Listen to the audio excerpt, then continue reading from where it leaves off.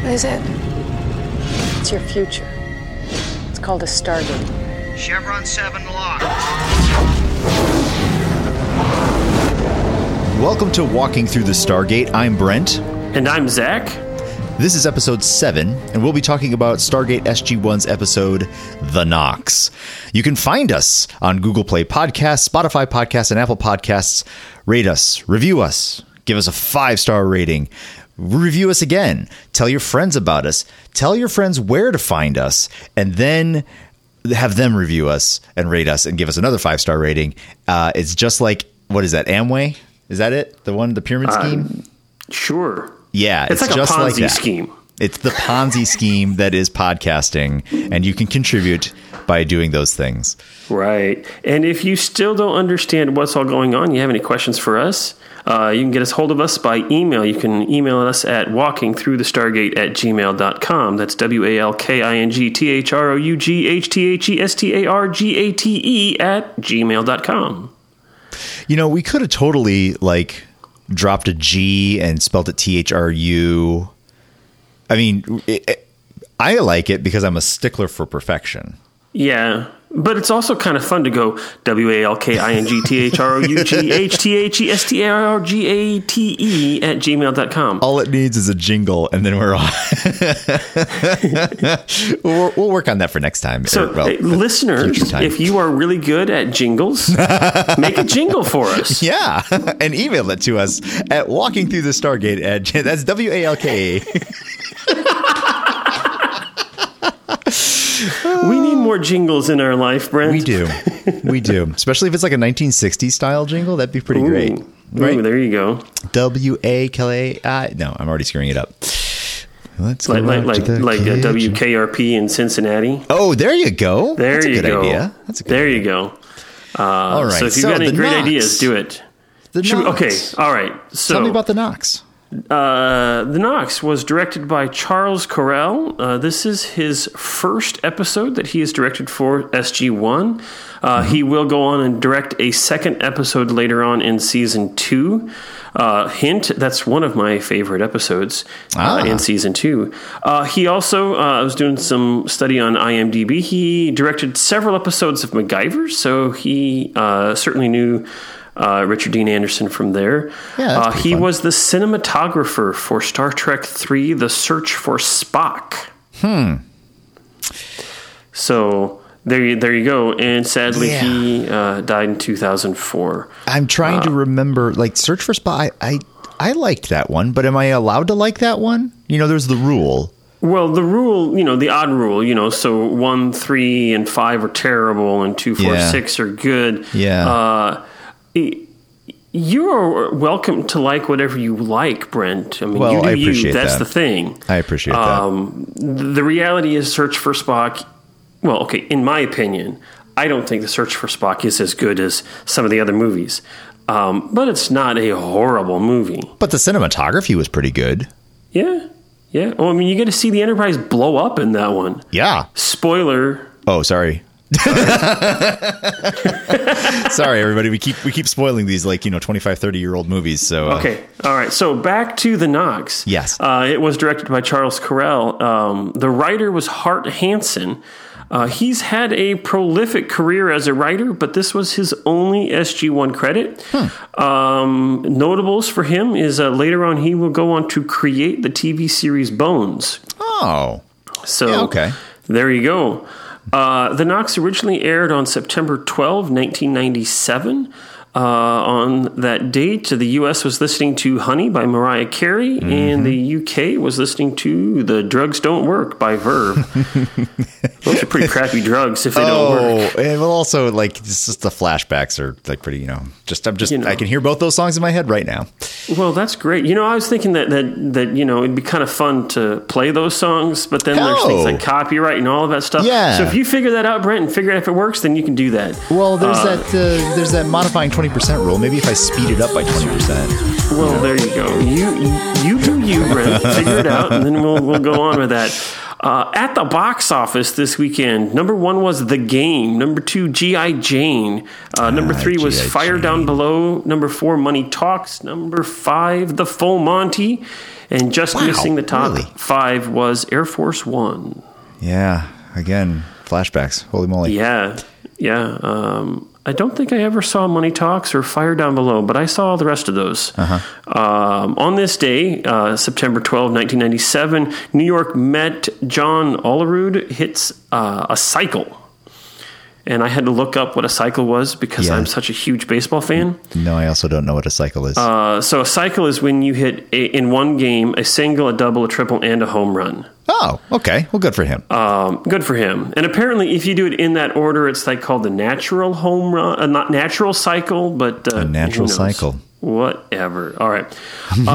So I was also doing some study around it. Okay, so about a week before this episode aired, there was a funeral for one Princess Diana. And there were 2.5 billion people or so watching that around the world. My sister and my mother were 2 of those 2.5 billion people.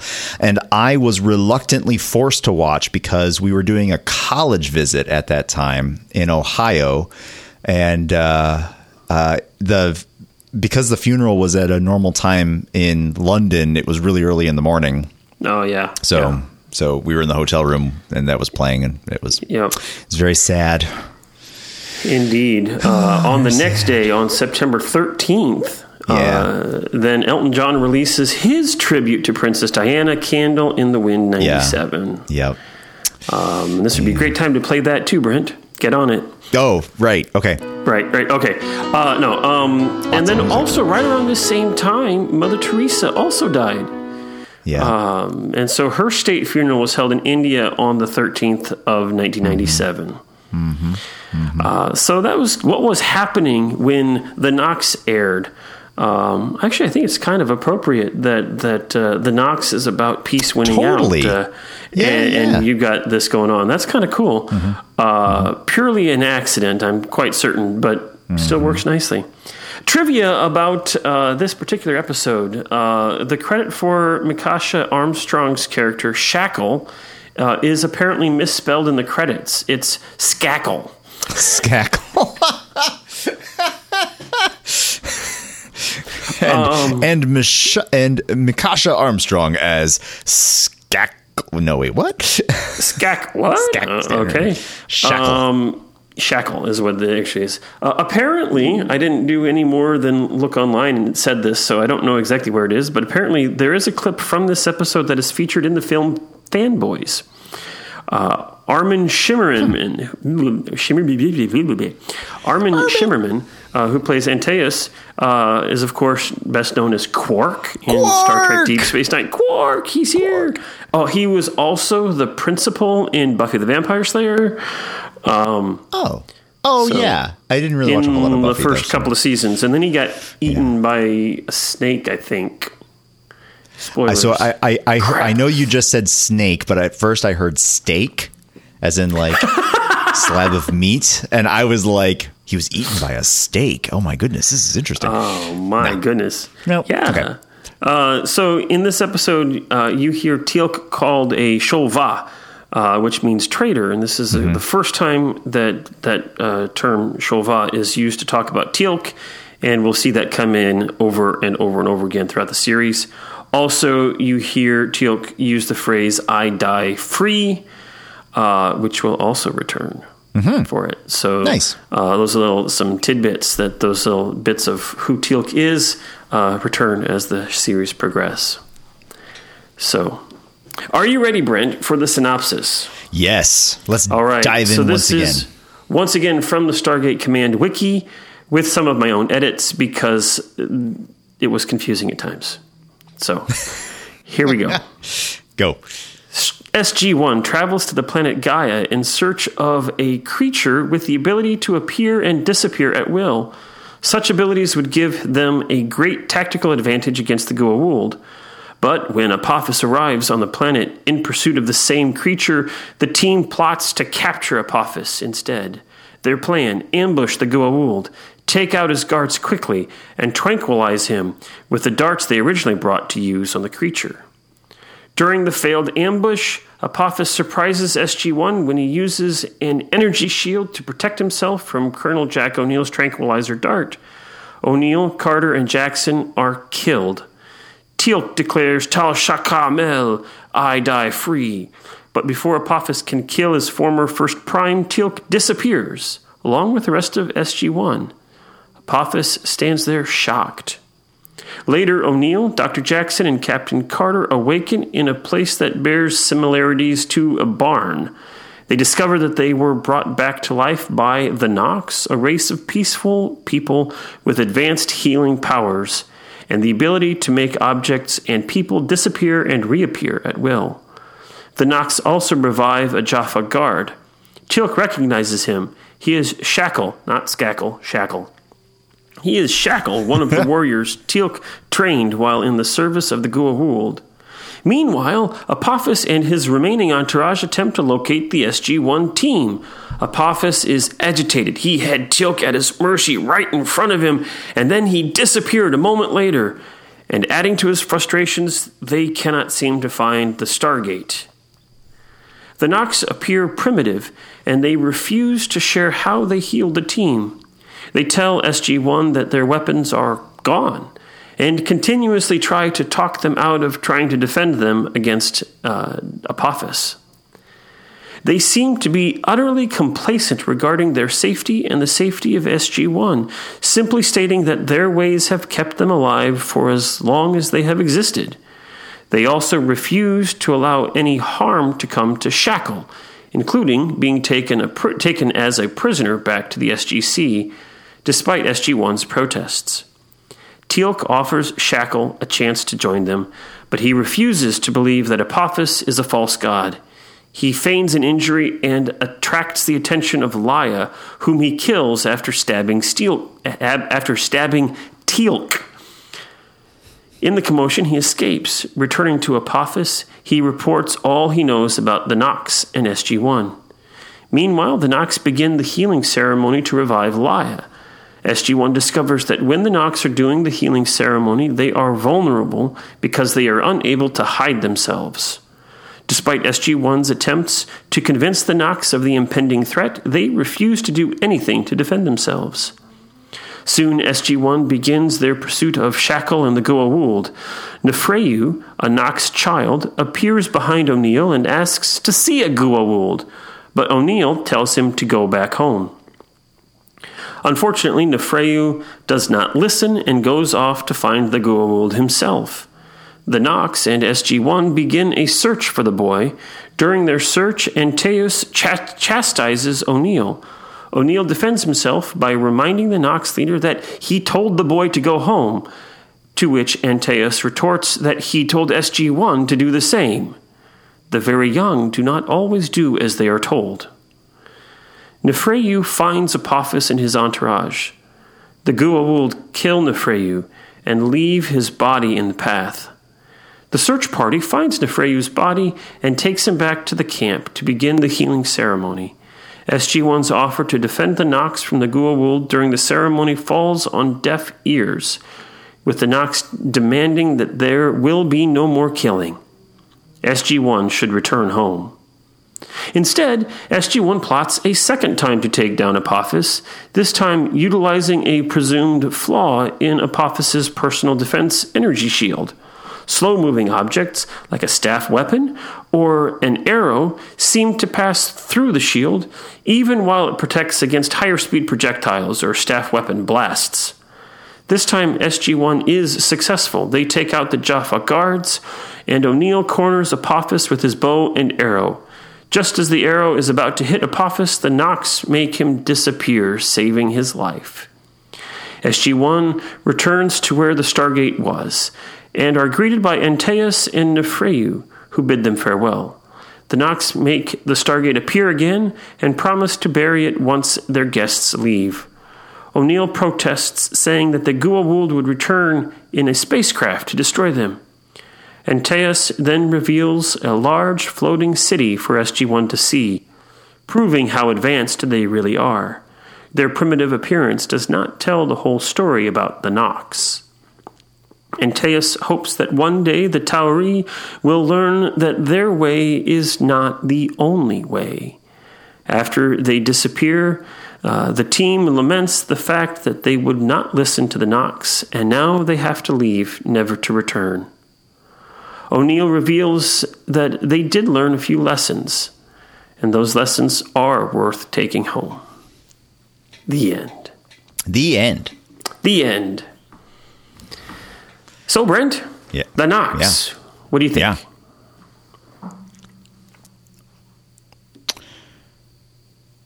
So, Brent? I think, there we go. Brent? The internet is totally not our friend right now. Okay. That's okay. I'll just edit that. So let's try that again. So, Yes. Brent, what do you think? So I am a big sucker for these types of stories. The peace always wins stories. I love them. I think that it warms the depths of my stone cold heart to see these types of stories play out. And so I was really kind of jamming on this one particularly. I am ashamed to admit, though, that it took probably half the episode before I realized that Antaeus was Armin, and that it's so all of a sudden I'm like, it's Quark! Oh my goodness, it's Quark! Yeah. And I thought this was a really fun story. I mean, there was definitely a couple of pieces which I thought were kind of bad, which I'll get to in a minute. But generally speaking, like this story felt believable. Like, there was this, this amazing, this amazing story, this amazing, almost magical quality to these people, and this kind of tense moment. Like the tension that was there, I actually was kind of buying into, which felt awesome, as opposed to like some of those other tense moments that don't really feel very plausible. Right. This one. Right.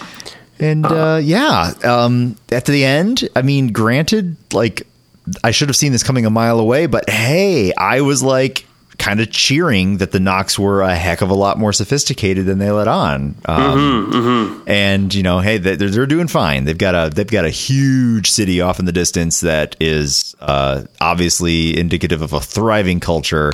They have a lot more ability to defend themselves than what people think, and so that felt like a good ending too. I like that. That was pretty great. Yeah. Yeah, I So like you? this episode. What did you like about this one? I like some of the lessons the Nox try to teach them. The very young do not always do as they are told. I like that little bit there because it's so true. The idea that says, oh shoot, now I'm blanking on it. What's the other phrase here? Your ways are not the only ways. That's the one. That's actually something that is really, really worth thinking about and pondering and wrestling with in especially today's world.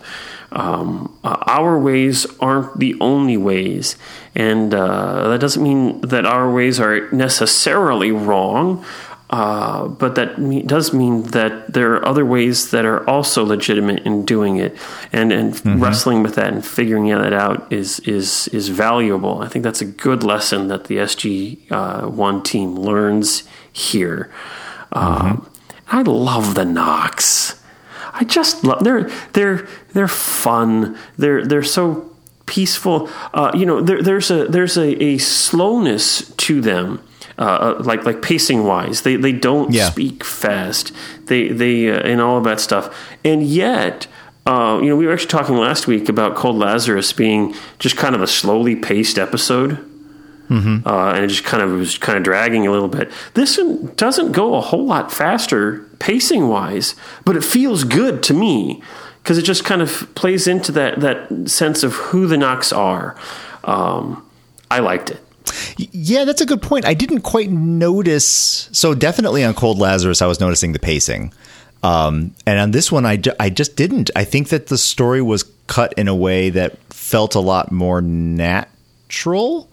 Or maybe it was just like the concept or the setting or the scenery that made me kind of chill out a little bit and into the groove that the Nox were exhibiting.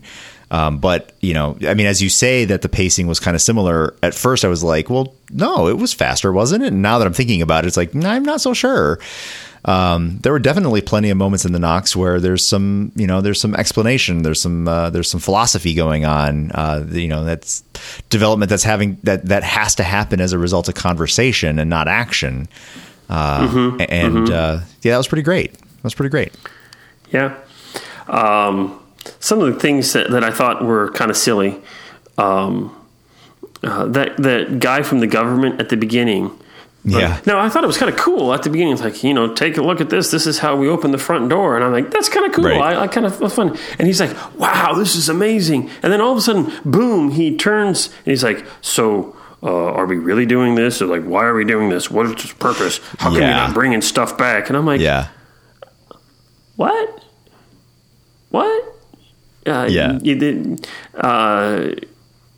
that didn't.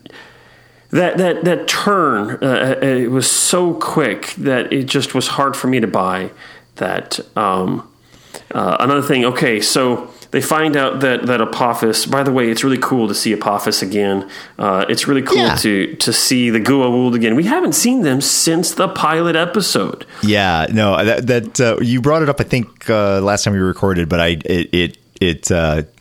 hadn't really appreciated that we have gone this entire time without seeing them yet. Yes. So this is the first time that they come up against any actual Goa'uld.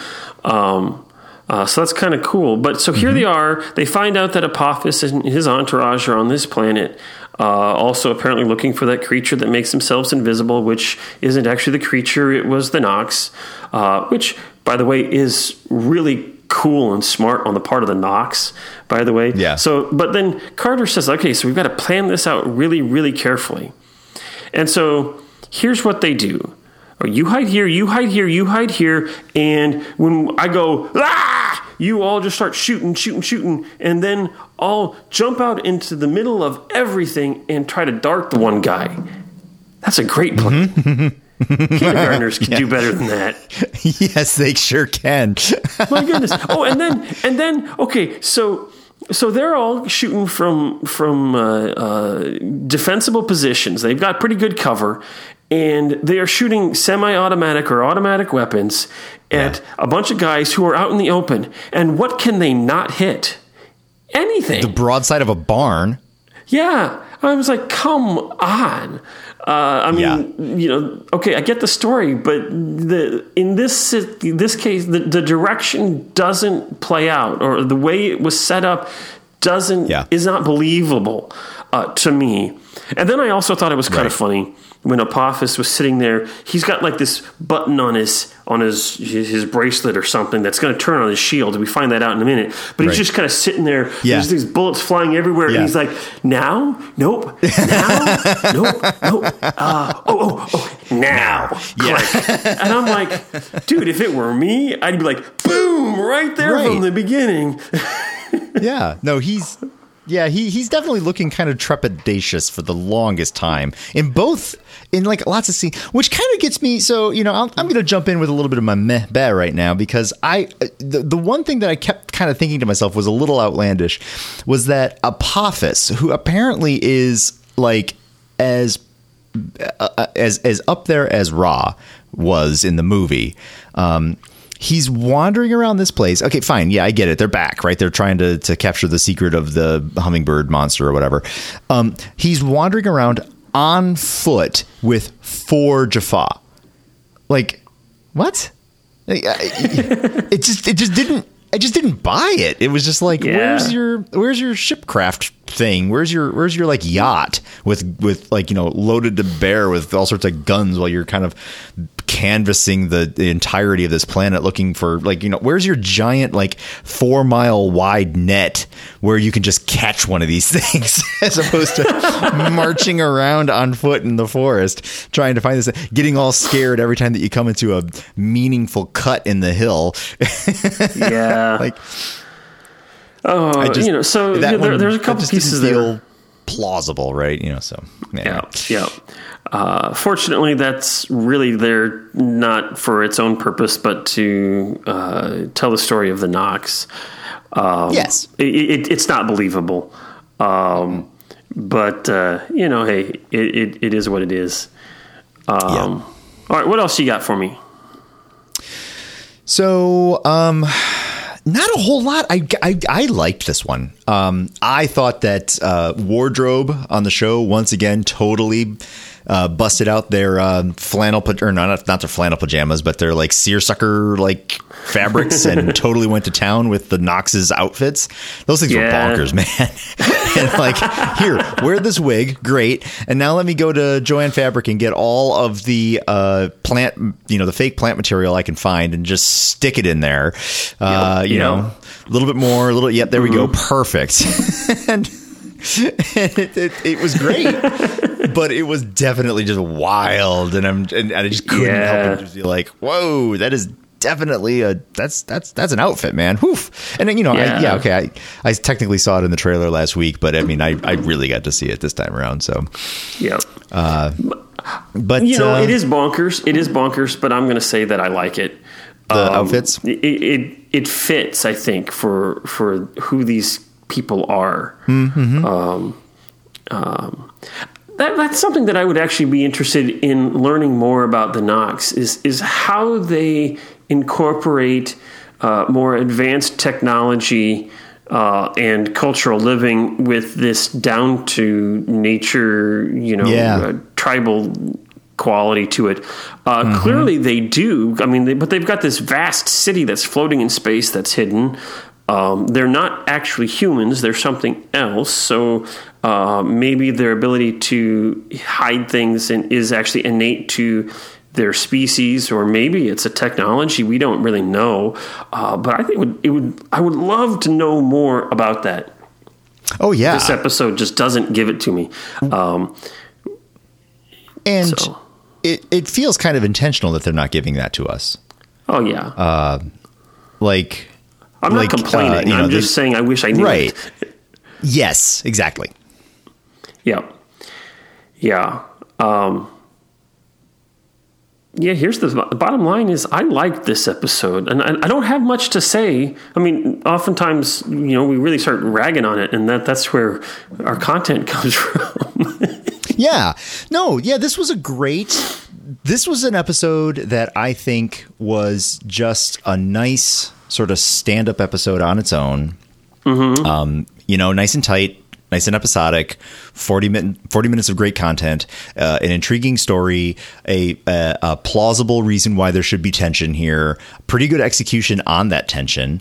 There's definitely some like logic gaps that a person should ignore, specifically around Apophis and his entourage, and why they would be marching around the wilds of British Columbia looking for an invisible hummingbird. But the totality, right. The totality of this episode is just well-rounded, right? There's not a lot of gaps. There's not a lot of obvious like overreaches or bad moments, or it was just pleasant. It was just a pleasant episode. I like it. This is one that I will often return to and watch it again, because it's got Armin Shimmerman, and I know, and it's just so good. Yeah. So I think that leads. I didn't think about this. Now that I'm kind of thinking about it, I got so used to seeing Armin as Quark that seeing him in basically the exact opposite role, right? Like Quark is this greedy, self-serving. I mean, he definitely has tendencies of selflessness from time to time, but he thinks it's a bit embarrassing, and he quickly goes back to being as selfish as he possibly can be. And here Antaeus is like almost the exact opposite, right? There's still definitely some judgment. There's authority. I wouldn't call it judgment. He's got some really strong authority in this. And he definitely knows what he's talking about. Like, yes, he believes what he is talking about, and he knows what he believes.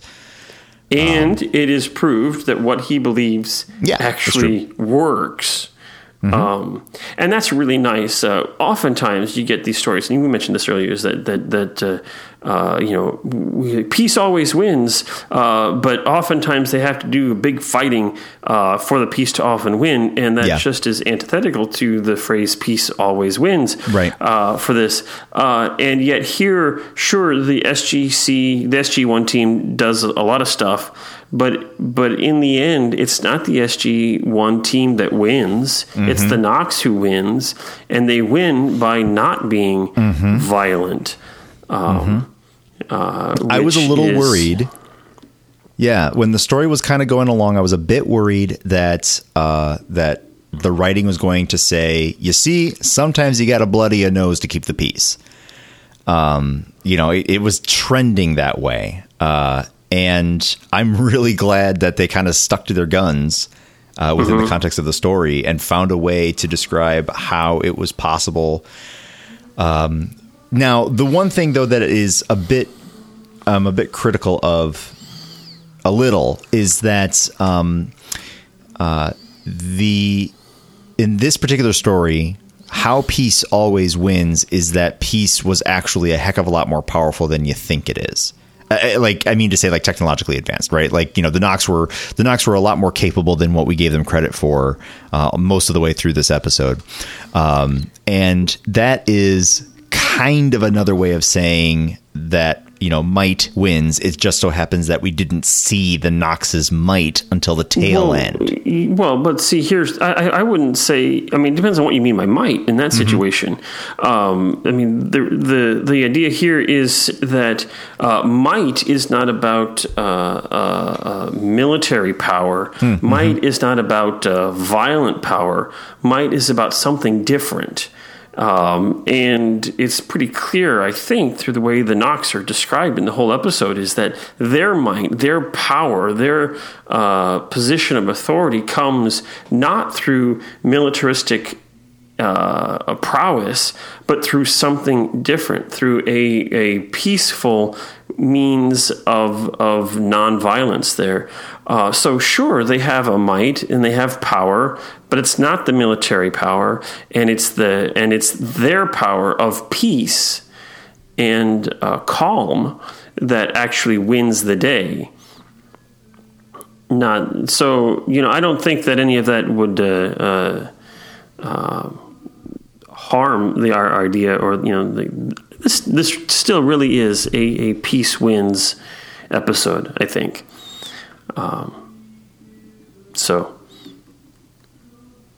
And now I'm going to talk into the space because Brent has disappeared. I am back. Hey, he's back. Internets are fun. Technical difficulties abound. Oh boy. So yeah, I start talking and I'm like, Brent's not saying anything, but I'll just keep talking and I'll babble, and Brent's not saying anything, and then I realized Brent's not there. Brent's not there. I'll edit all that out. Either that or I'll leave it in. I'm not sure. We'll find out. See, here's the best part. Yeah, that's exactly right. So. Oh, wait a minute.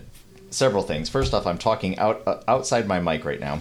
There. Now I'm back at my mic. Hi. Hello. This is Brent. Good to hear you. Hello, Brent. Yeah. No. So this will either be pretty awesome. I have no idea what happened in my absence. I actually don't know why I had an absence, but that happened. And I'll put it all together again and find out. Yeah. Well, basically, Brent, what I was talking about is the Nox's might does not come from military prowess. It comes from something different.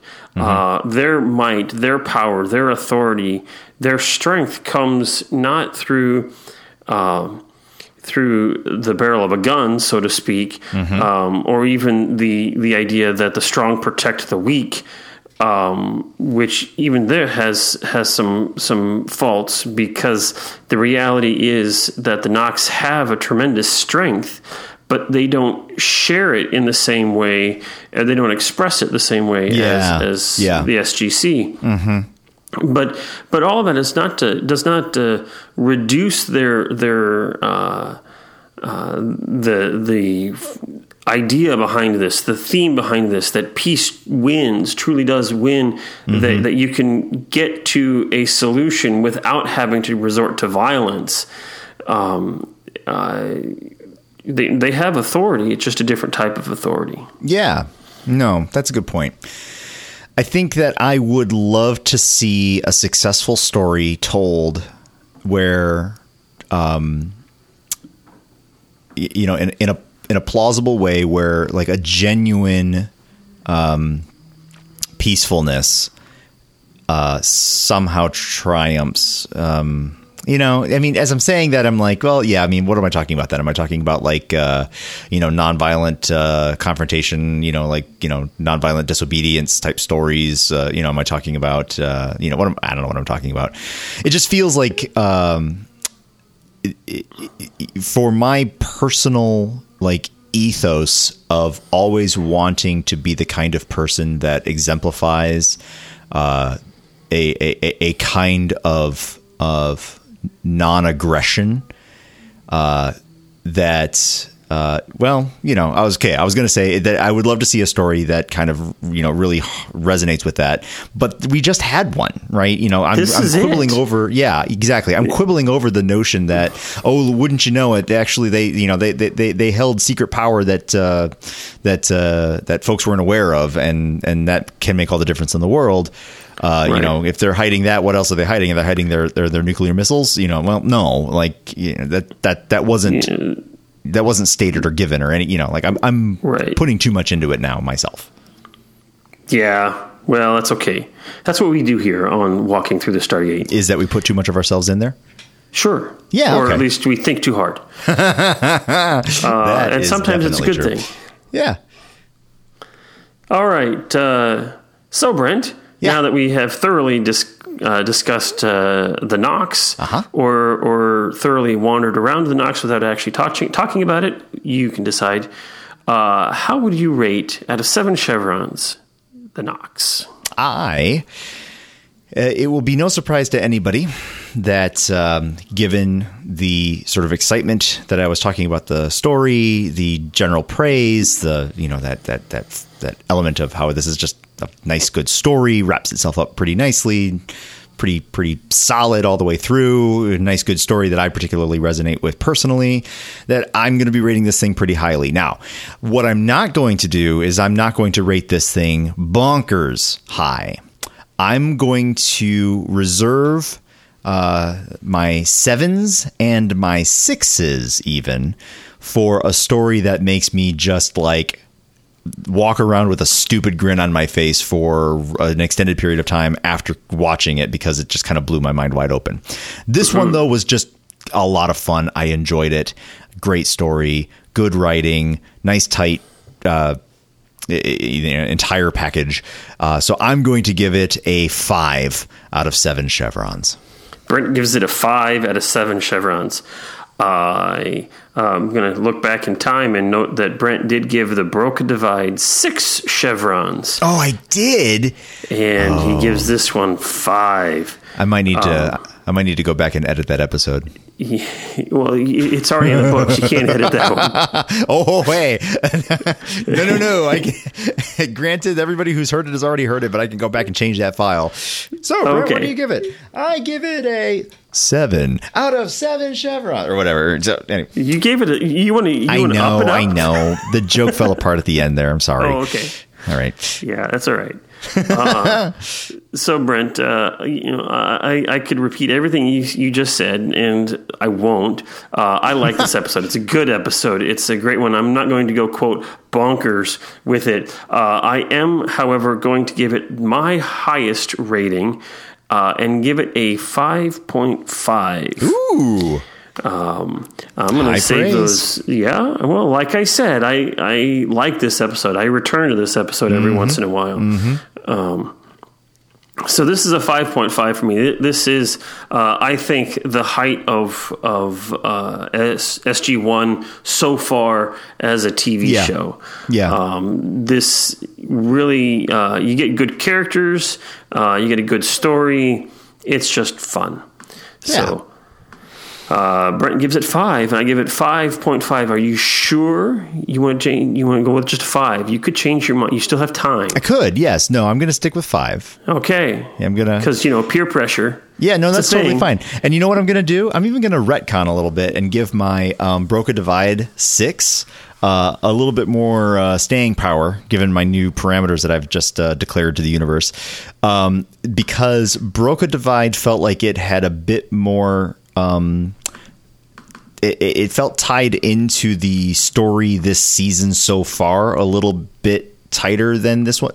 And maybe that's unfair too. I don't know. The Nox just felt really clean and encapsulated in a good way, but still extremely episodic. Like, ta-da, here's our story. Here's the end. We're done. Right. This is when I smile and don't say anything. Okay, well, then we'll find out later how wrong I am. All right. No, that's all right. You're not wrong. Just all right. incorrect.